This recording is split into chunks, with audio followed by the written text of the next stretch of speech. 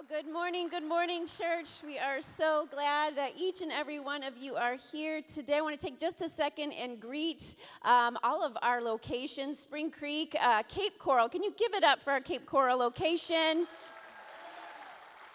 And also, we're the biggest fans of our God Behind Bars crew, so let's give it up for Hardy and Dixon. We love you guys. It's amazing, amazing. Well, happy Mother's Day. I know you've heard it a couple times, but for me personally, happy Mother's Day to all the moms in the house. And I recently read this definition of what a mom is, and it's this. It says, the amazing ability to hear a sneeze through 3 closed doors in the middle of the night, 3 bedrooms away, while daddy snores right next to her. That's what a mama is, right? Well, we have a special gift for all of the moms in the house. It's just our way of saying thank you so much for all you do, for celebrating you, for all the nurturing and the loving and the guiding that you provide. We really are grateful for you. But I also want to pause, and I think I've done this every Mother's Day that I've spoken, and just acknowledge the fact that Mother's Day can also hold a bit of heartache for some of us. Because for many different reasons. Maybe your mom wasn't the picture of that song that we just sung, and it was hard for her to express her love for you. Or maybe you're here and you've lost your mom. Or maybe you've lost a child. And we just want to say to you today that as a church, we see you, and we acknowledge that, and we're praying for you. You're in our hearts today. But I also know that there are women joining us today who desperately desire to be a mom. And that dream hasn't come true yet. Or maybe your path to motherhood hasn't quite gone the way that you thought it would. And I want you to know today that we see you. And we're praying for you. And I pray not only that God's comfort would be over your heart, but also that there would be a little hope that rises in your heart today. But just know for all the mom hearts that are here and listening in that we are with you. We are grateful for how you nurture, how you care in all the different kinds of ways. So one more time, for all the mom hearts in the house and watching online, can we give it up for the moms?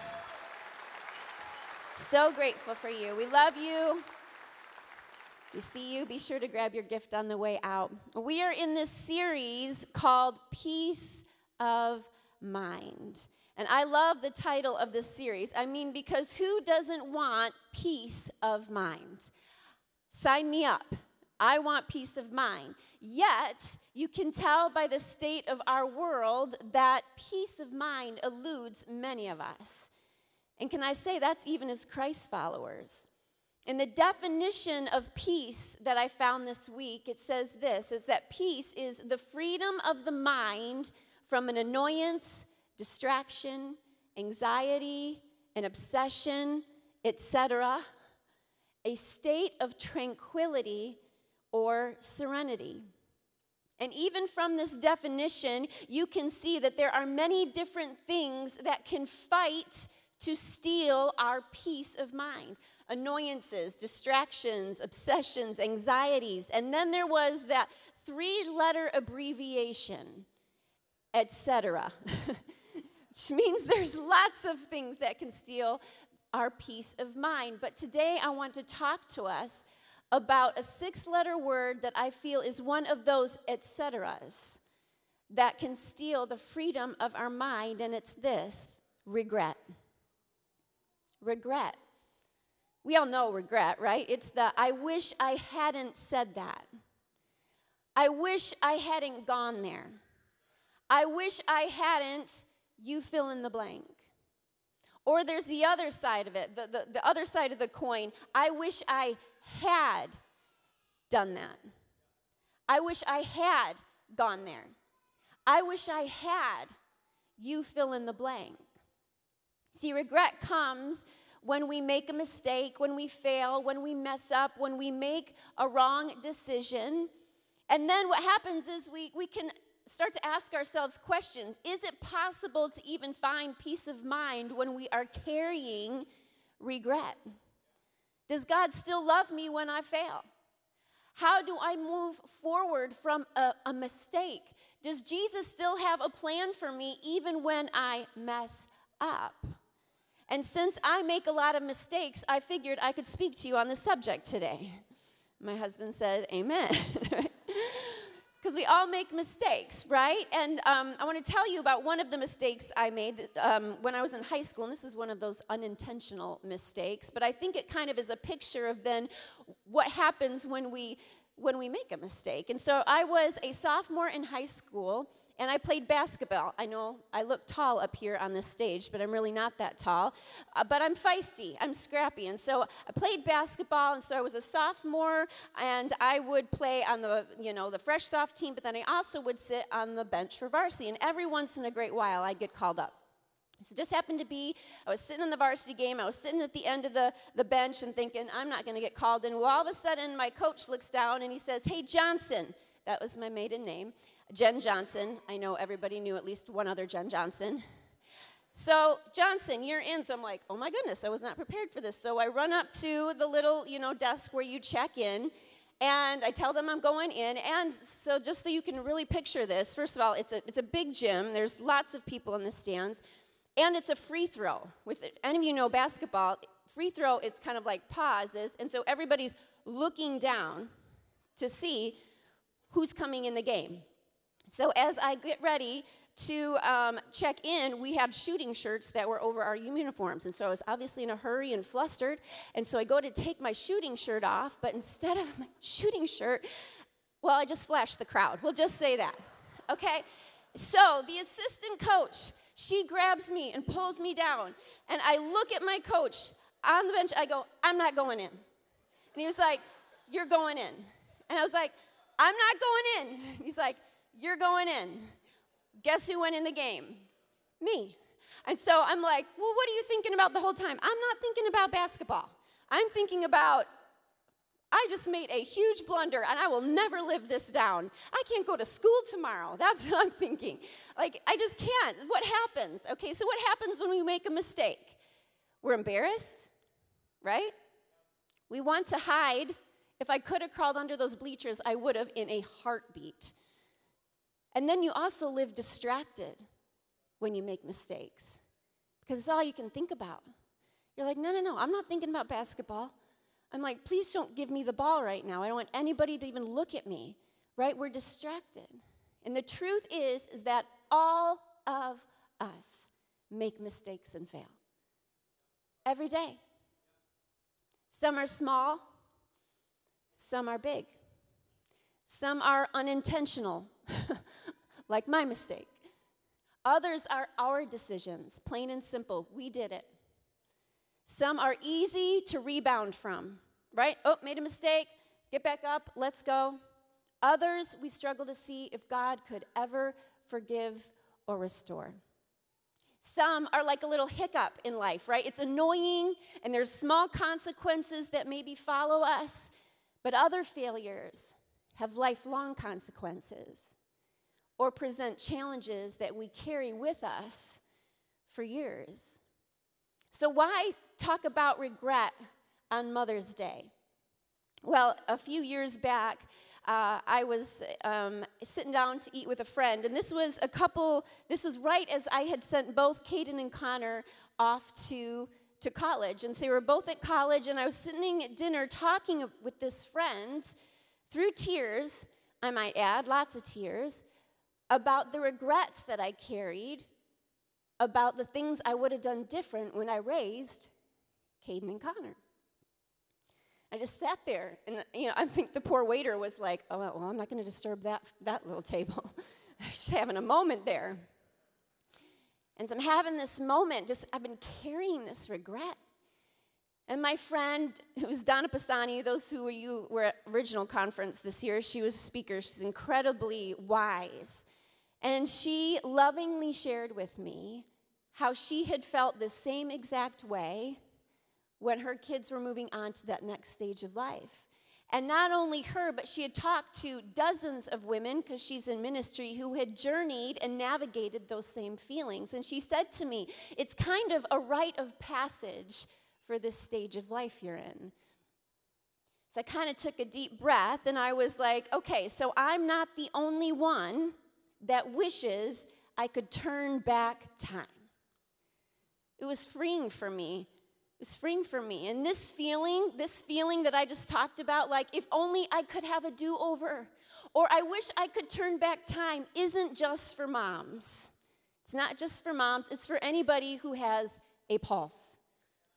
Do you have a pulse in here today? We all have those feelings sometimes. Dads, grandpas, siblings, friends, all of us. So how does Jesus want us to respond when we mess up and we end up carrying regret? We're carrying it. You know that the Bible is full of mess-ups. You know that. And I love that we are a church where there are lots of new people who are here that are following Jesus. They're new to following Jesus, or maybe you're here and you're just like, I'm just even checking this place out. I love this because there's a bunch of you here who may have never heard this, that in this book there's a bunch of lying, murder, adultery, betrayal, anger, broken families, bad parenting decisions, insecurity, pride, selfishness, you name it, the mess up is in here. It's in this book. And God used a lot of the people who made these mistakes. And you want to know what this Bible is? I know it's my girly Bible, okay? So I'll turn it this way. Now it's my sticker Bible. So do you know what this book is? It's really a book of this. People mess up, and then God chases down his people with his love and his grace. And then the people make more mistakes. And then God chases after them with his love and his mercy and his grace and his forgiveness and his kindness. That's what this book is. If you read it from front to cover, it's literally just story after story of God's continual love and grace chasing after his people once they've messed up. And we're going to talk about one such story today. We're going to talk about how the Apostle Peter overcame his greatest failure and how we can too. So let's dive into this mess up of biblical proportions, okay? Peter is one of Jesus' closest friends. And when Jesus needed him most, Peter betrayed and disowned Jesus 3 different times on the night that he was betrayed. This being the night before Jesus is crucified. Okay, before he's executed, before he's killed and hung on a cross to die. See, Peter's mess up was big. You've done this to the Son of God. The Son of God. His mess up was big. And to really pour salt on the wound, the same night that he betrayed Jesus, he had just sat at dinner with the Messiah and said these words, found in Luke chapter 22, verse 33. This is Peter, okay? He's sitting at dinner with Jesus, and he says this, "But Lord," Peter replied, "I am ready to stand with you to the very end, even if it means prison or death." He's like, I'm going to stick with you, Jesus. You know what Peter did? He had the greatest of intentions. Peter had great intentions, and oftentimes we do as well, right? We want to be the good follower of Christ. We want to be a good husband, wife, parent, sibling, son, or daughter. We want to do what's right. We don't want to hurt anyone. We don't want to let people down. We don't want to screw up our life, right? I mean, I think we all have the greatest of intentions, but even with the best of intentions, you guys, we mess up, we sin. We miss the mark. We hurt people. We say things we shouldn't. We do things we wish we wouldn't have. We get caught up in the moment, and we mess up. But I want you to see something here in Scripture that is pretty amazing about the heart of our God. In the verse before, you see in Luke, before the one that we just read about how Peter's like, I'm in, Jesus, I'm in, where he says that, he actually goes into, Jesus is speaking to Peter before he says that, I'm with you, and it's found in verse 32. It says this is Jesus speaking, "But I have prayed for you, Peter, that you would stay faithful to me no matter what comes. Remember this, after you have turned back to me and have been restored, make it your life mission to strengthen the faith of your brothers. So I want you to catch this, okay? Before Peter even denies Jesus or even promises to stand with Jesus, Jesus is saying, you'll be restored, and here's what your mission will be. I mean, this is amazing. Jesus, being God in the form of man, knew what Peter was going to do. Yet Jesus speaks to the post-mess-up Peter, you'll be restored even before he messes up. He speaks, and even before he says, I'm not going to mess up, he speaks to the, well, no, you will mess up.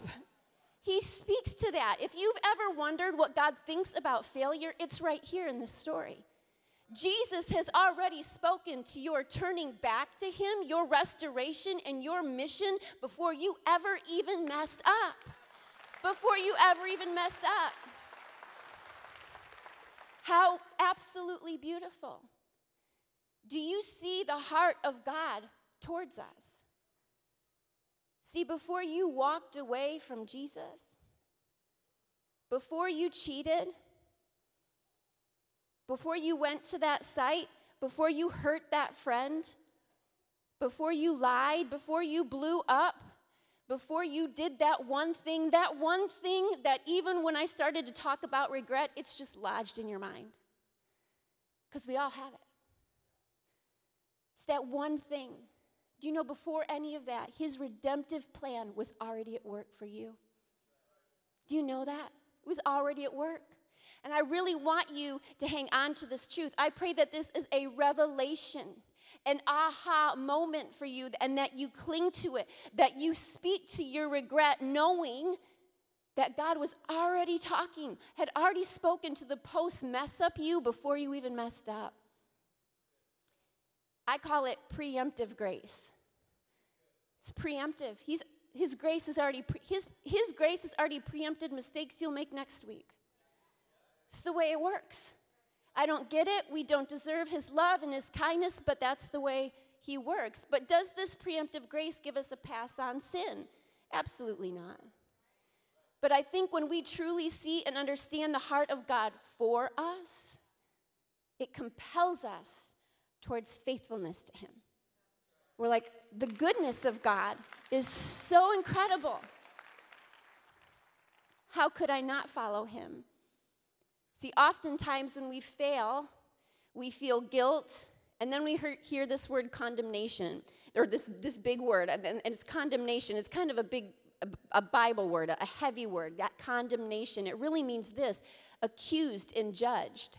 We can walk around when we make a mistake feeling that we're judged, we're accused, but Romans 8:1 says this, there is therefore now no condemnation for those who are in Christ Jesus. So when you are in Christ Jesus, when you've made him the leader and the forgiver of your life, and you've accepted his forgiveness and grace, we don't walk around accused and judged. We don't walk around that way. Because we are in Christ, we no longer have to carry the weight of the daily accusations in our mind. We don't have to do it. All of the could have, the would have, the should have. We all have those. So now we know the heart of Jesus towards us. So how do we embrace this life of peace that is free from guilt and shame and regret? Well, let's look at how Peter was able to drop the burden of regret. And this story is found in John chapter 21, and it's connected to the verses that we just read. But this is after. Okay, this is after the mistake, the denial. This is after Jesus has already risen from the dead, but yet Peter has still been carrying around his regret. So this is the story that happens. It's found in John chapter 21. We'll start at verse 1. It says, later, Jesus appeared once again to a group of his disciples by Lake Galilee. It happened one day while Peter, Thomas the twin, Nathanael from Cana in Galilee, Jacob, John, and 2 other disciples were all together. Peter told them, I'm going fishing. And they all replied, we'll go with you. So they went out and fished through the night, but caught nothing. So how do we start this journey of dropping the weight of regret? I think the first thing we see from Peter there is that he processed his failure in the context of community. Peter processed his failure in the context of community, in friends, of others. See, when we fall, what do we want to do? We want to hide. We want to pull away. We want to be alone. We want to not see people. And I'm sure Peter had his alone times, okay? I'm sure when he was laying in bed at night, okay, he was kept playing over and over. I wish I wouldn't have done that. I wish I wouldn't have said that. He was doing that. But we see here in the story that he didn't stay alone. He didn't stay alone. He surrounded himself with people who knew him and understood him. And can I give today, as your pastor, a shameless plug for life groups here? See, gaining peace of mind isn't going to come from just listening to a single sermon on a Sunday morning. What we are doing is part of this. It's part of the restoration. It's part of it, but it's not all of it. Really, what we need is somewhere where we can be processing our regrets, our questions, our wins, our hardships amongst other believers who know us, who know you, love you, and have your best interests in mind. Peter went fishing with his life group.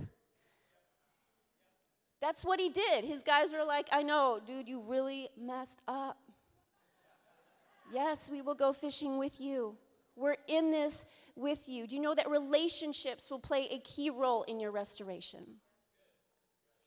Relationships play a key role in your restoration. Peter didn't go fishing alone. He had people that came with him. And it is my prayer that as a church that we would have the same response to failure as the other disciples. Peter said, I'm going fishing. And they all replied, we'll go with you. I love that. See, we don't stand, his friends didn't stand with a finger pointed at Peter being like, I cannot believe you did that. And that's not the role we have as a church either. What we do is we rally around each other in times of failure, heartache, disappointment, when we screw up, when we feel guilty. We don't leave people alone. We go with them. We journey with them. We journey with them. And let's be a we'll go with you body of Christ followers. We'll go with you. We'll go with you because this is what I know. Life is messy. Everybody said, amen. Life is messy. So let's be committed to the messy parts of the journey as well as the good-looking parts. Because we all have both. Nudge your neighbor and say, you have both. You've got the messy parts and then the good-looking parts. So here's my challenge to us, Peter. If we are Peter, place yourself in relationship, even when it's uncomfortable. Even when it's uncomfortable. So the story continues in verse 4. And it says this. So right, they're all fishing, they're tired, they haven't caught anything.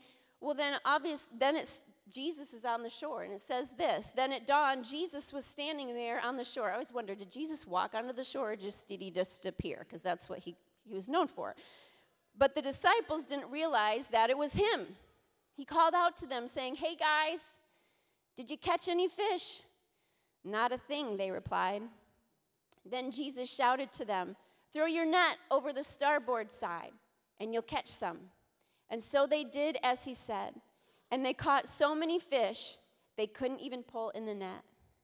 Because this is a story that like the repeat of a story that happened when they first met Jesus. It says, the disciple whom Jesus loved said to Peter, it's the Lord. It's like deja vu. It's the Lord.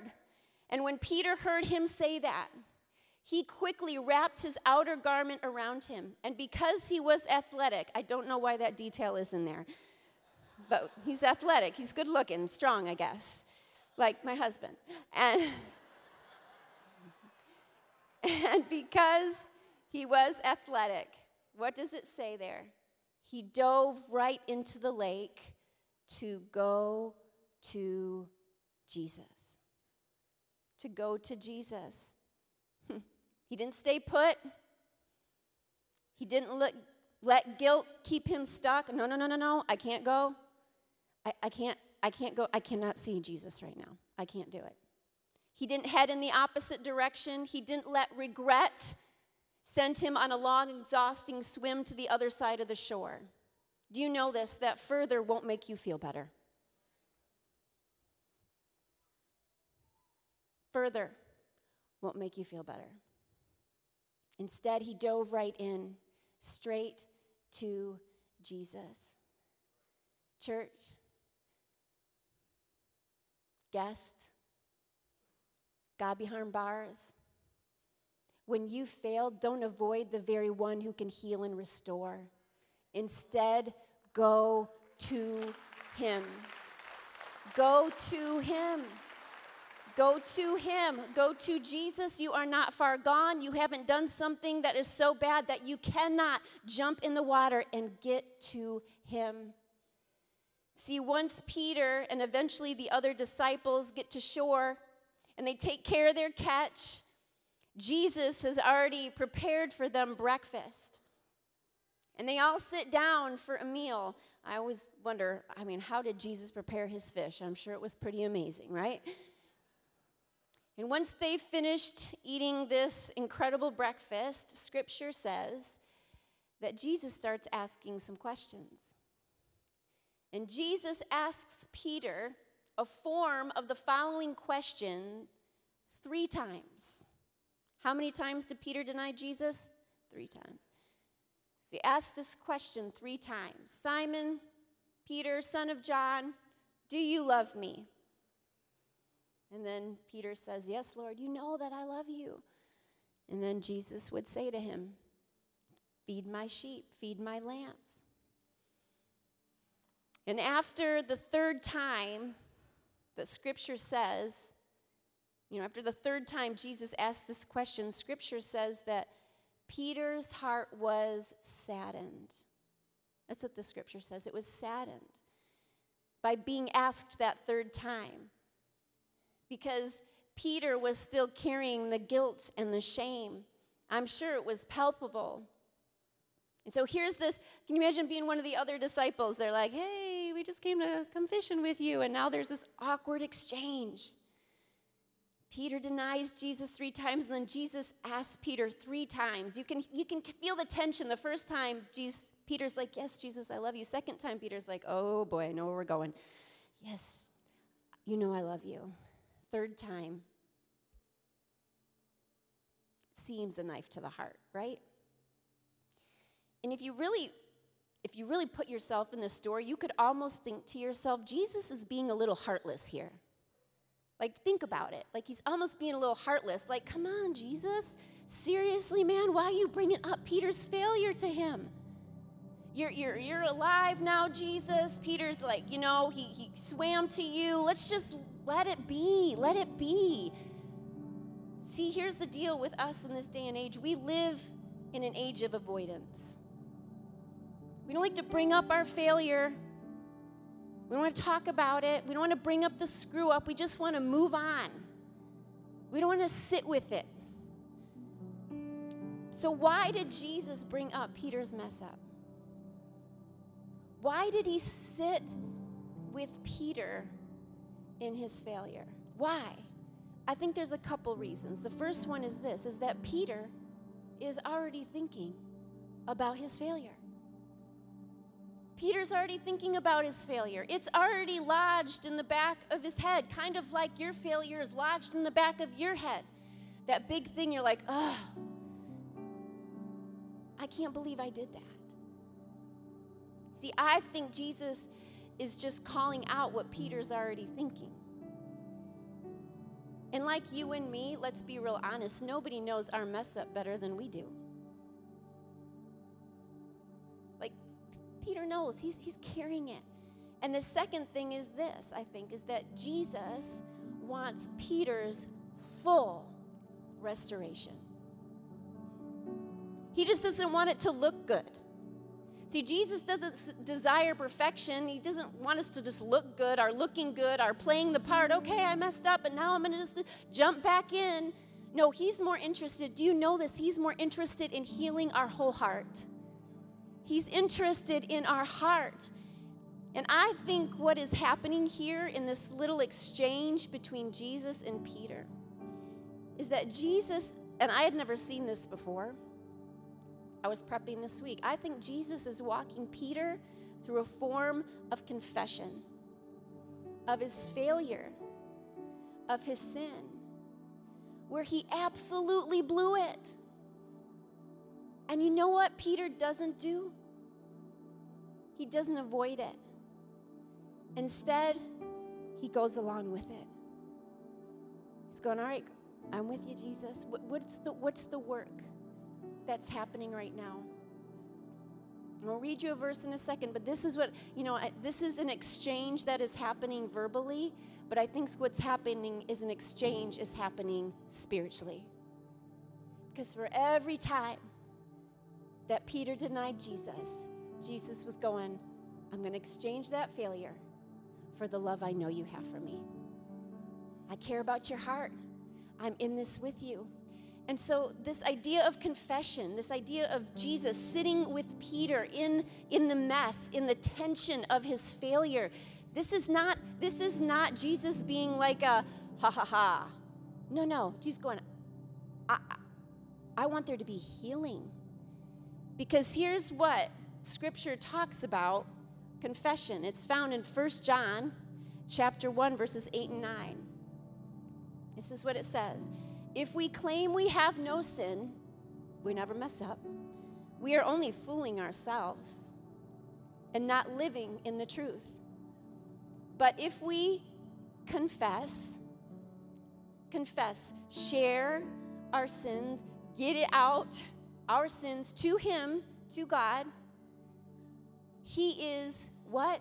Faithful and just to forgive us, to lift the burden, and to cleanse us from all wickedness, all the things we've done. Some versions say, and cleanse us from all unrighteousness, all of the ways that we fall short when we confess. So why is Jesus walking Peter through this confession? He's like, because I want to cleanse you.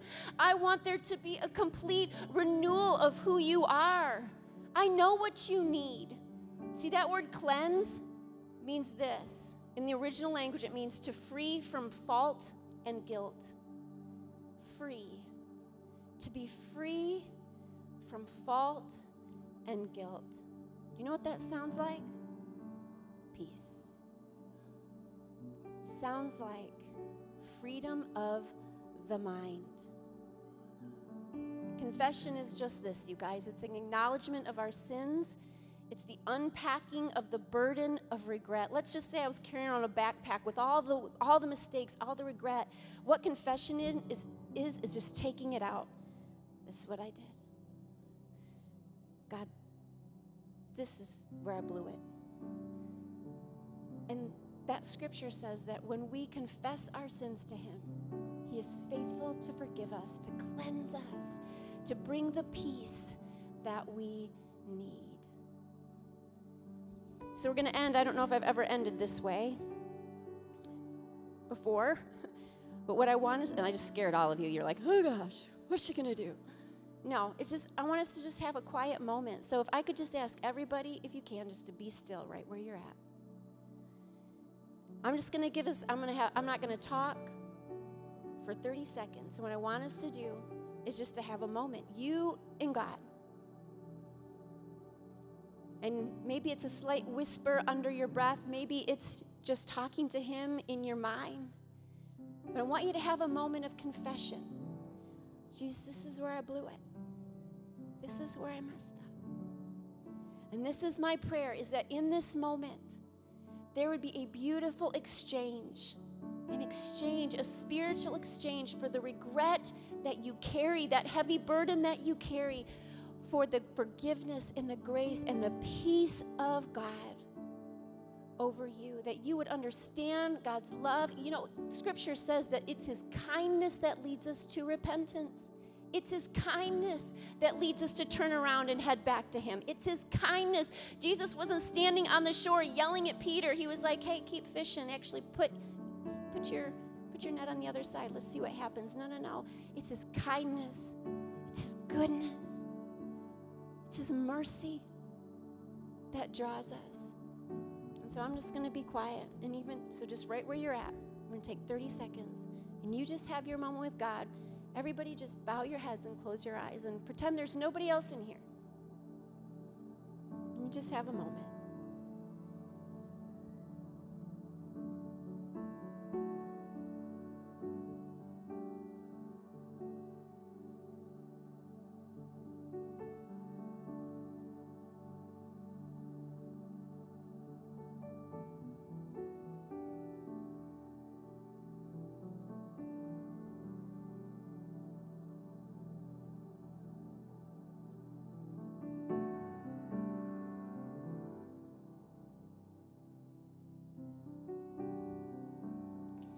Heavenly Father, I thank you for your goodness. I thank you that your preemptive grace was there before we even made the mistake. And so, God, I thank you for this moment, and I pray that, not in some weird way, God, that there would truly be a spiritual exchange for the heaviness of regret and guilt and shame, and that you would exchange that for your grace and your mercy and your kindness and your forgiveness, God. You would lift that burden. We thank you for your kindness. We thank you for this story. We thank you for Peter's story because he reminds us, God, that you have purpose on the other side of our mistakes. And with every head bowed and every eye closed, if you're here today and maybe you've never made Jesus the leader and the forgiver of your life, you've never made that decision. You've maybe even today you're hearing for the first time that God's love and his mercy and his kindness is here for you today, and you couldn't even maybe put a word on what you've been carrying, but you've heard today it's sin, it's missing the mark. And today, if you want to make Jesus the leader and forgiver of your life, it's just you saying, I'm done living that way. I'm going to choose to follow Jesus. I believe that he was the Son of God, that he was raised from the dead, and I'm making him the leader of my life today. And if that's you, with every head bowed and every eye closed, just slip up a hand. I'm not going to embarrass you, but that's just your way of saying, I'm going to make that decision today. Yes, there's hands. And so I want us to just pray together, everybody together, so that those who are making that decision and praying that prayer know that they are not alone, but we're in it with them together. Let's pray this prayer. Dear Jesus, today I choose to make you the leader and forgiver of my life. I receive your forgiveness, your grace, your mercy. I don't want to live my life my way anymore. Today I choose Jesus. In Jesus' name we pray. And everybody said, amen. Let's give those who prayed that prayer a huge hand clap.